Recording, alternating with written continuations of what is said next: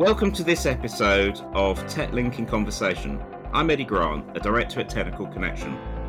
During our conversations, we seek to review the topical bulletins published on TechLink, our knowledge management tool, for all things tax, trusts, pensions, and much, much more. But today is different. Today we're doing something slightly different because across the profession there are many people going beyond diploma and going even beyond chartered. Several universities have now established master's qualifications and students have undertaken significant research. Our interview today explores some of that master's research and its findings, but also the journey that individuals have gone on. I'm delighted to be joined by Alan Rutherford, who completed his master's dissertation in 2021. Hello, Alan. Thank you for joining us. How are you today? I'm really well, Eddie. Thank you, and thank you for inviting me to come along and speak to you today. It's our pleasure, totally our pleasure. Thank you so much for sharing a copy of your research in advance. As I was going through it, I noticed it was focused on millennials in Aberdeen and their financial decisions. So I'm curious, what made you sort of decide to go and do that research? Well, the starting point was really an understanding of the size of the millennial marketplace. For me, as a financial advisor, there's an estimate that the workforce is going to be dominated by millennials, almost 75% of the workforce by 2025.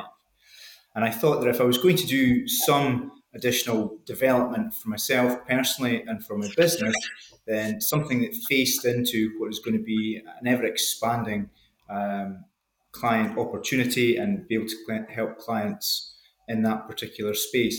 Also, I was really aware that when you look into the millennial perspective, it often comes across as being perhaps treated in a very negative light by preceding generations, whether that's the employer or others who are looking at millennials and saying, well, they're not like us and they do things differently to us. So I thought if I was going to do research, then it needed to be pertinent to my business and a growing business going forward.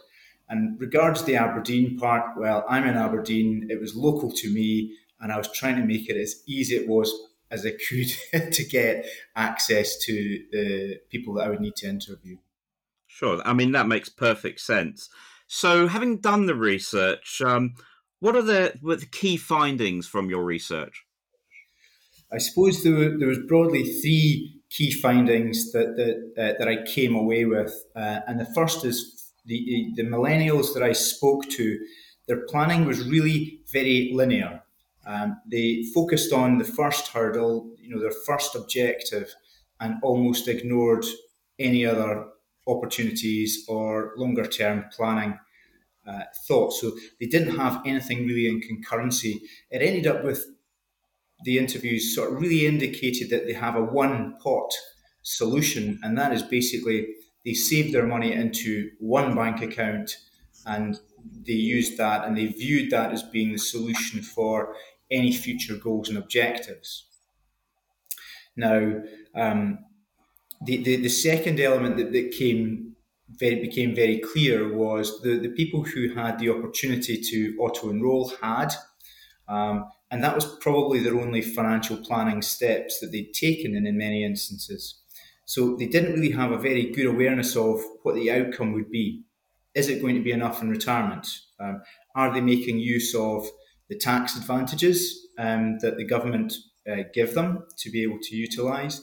And they didn't know their target, didn't know how to best to achieve that. So it was very clear to me that financial planning would be a real advantage to that younger generation. And the final finding that I found was that the perception that they are all about, the online solution and the online delivery of information and advice was very, very far from being the case. They like it to find the information, but it doesn't shape their decision making the same way that other factors do. So those are my three key findings.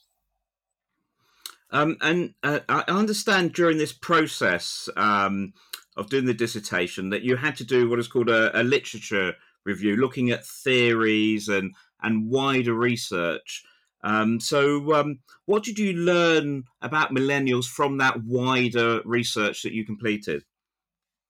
I suppose, so I've alluded to part of that already. So they're very much using the internet and online data as a means of gathering information, but not shaping their decisions. The one thing that was very clear from the literature review that I'm not a millennial. I appreciate it's a podcast. Nobody can see how old I actually am, which is probably very good.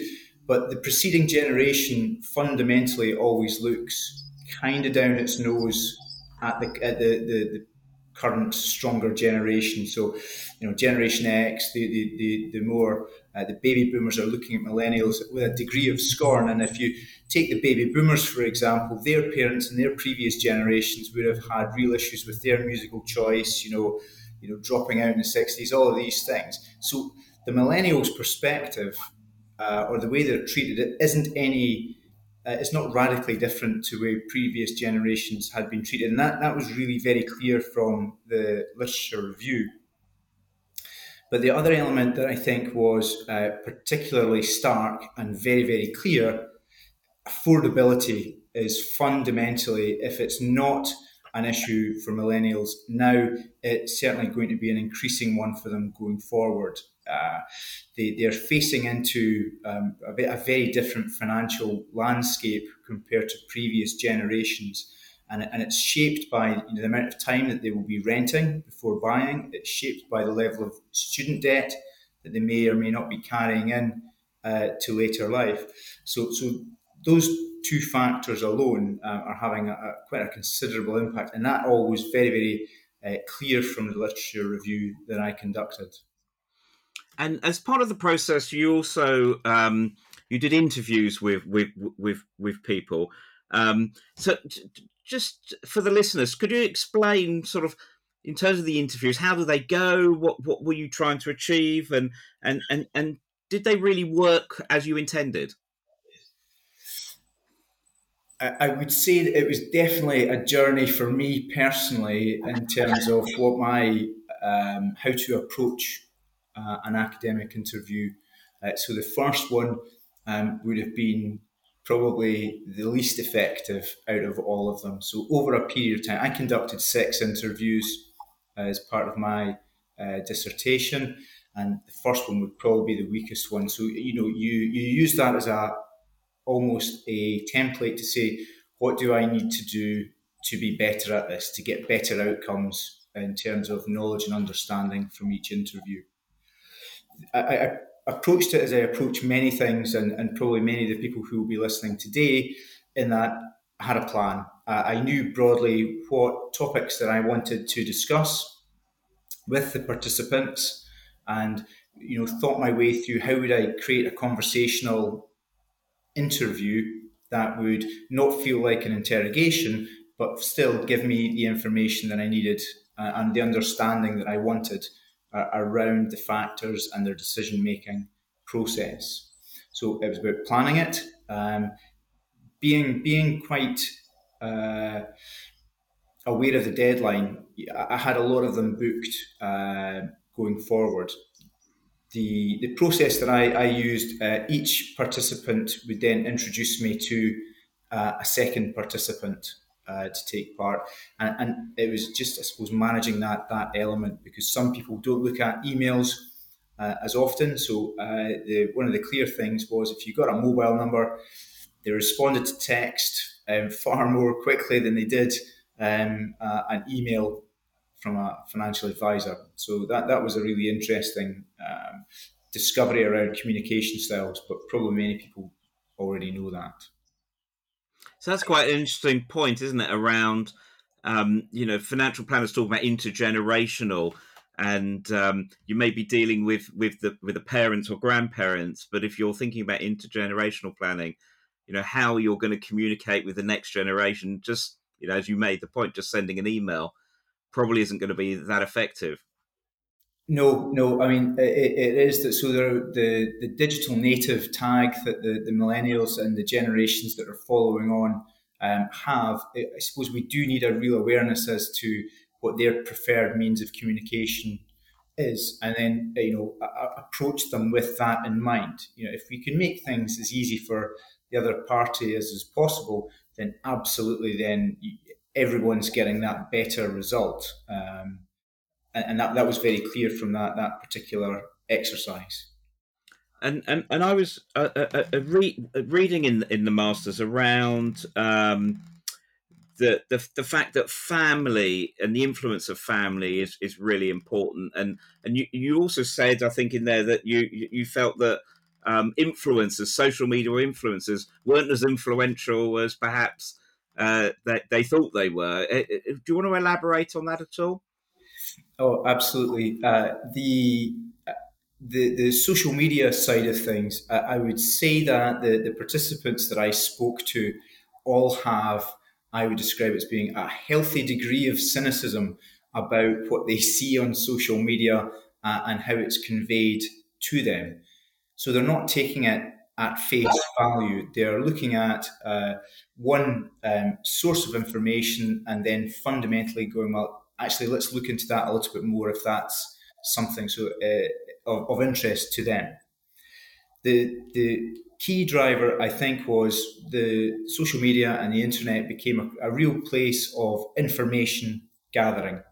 The social media platforms that a number of the participants used heavily, it was often around, they felt that they benefited from financial advisors and financial services companies giving them information.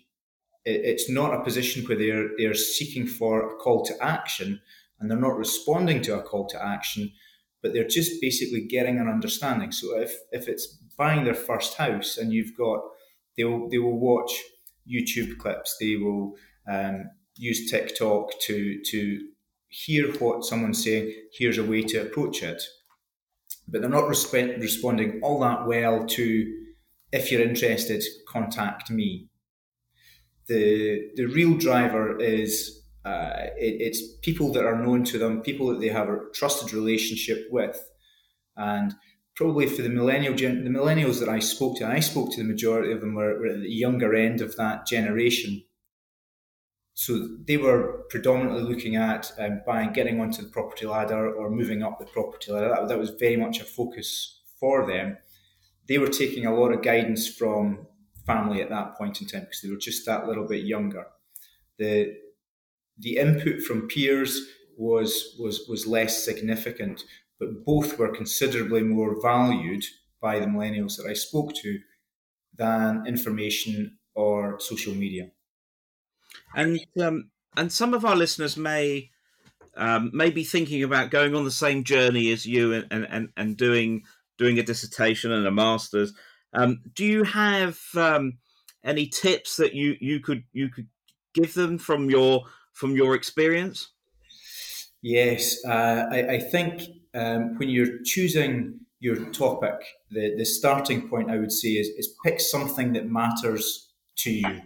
If you don't have a passion for this or a desire to know more, you're going to put yourself into a whole heap of work that it's going to feel like a real drain on time and resources. So yeah, choose something that matters to you. Plan ahead. Avoid looming deadlines. There are lots of deadlines that you have to be ready for as you create your piece of work. So there's lots of staging points, and it's about being ahead of that curve as opposed to trying to play catch up. And I suppose coming back to the first point is knowing how you're going to use the findings once you have them. What are you going to do with it? Because that's a real motivator. It was a motivator for me to say, well, once I've got this understanding, this is how I'm going to use it. This is how it's going to make a difference to the people I engage with, or how I engage within my community going forward. So those would be probably my 3 key tips in order to I suppose, getting the best out of this particular means of improving your professional development. Brilliant. I mean, that's a great place, I think, to end. Thank you so much for your time today, for sharing your insights. Really, really appreciate it. Thank you so much. You're very welcome, Eddie. Thank you for your time. The content of this recording is strictly for general consideration only. No action must be taken or refrained from based on the content alone. Professional advice must always be sought. Accordingly, neither Technical Connection Limited nor any of its officers, employees or contractors can take responsibility for any loss occasioned as a result of any such action or inaction.